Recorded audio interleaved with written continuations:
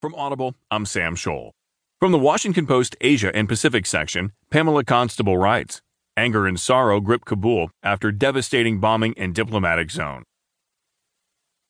Afghans joined in both anger and sorrow Thursday amid gutted buildings and piles of rubble in bomb-ravaged Kabul, as mourners buried the dead and officials grappled with questions over how to confront a seemingly unstoppable insurgent threat.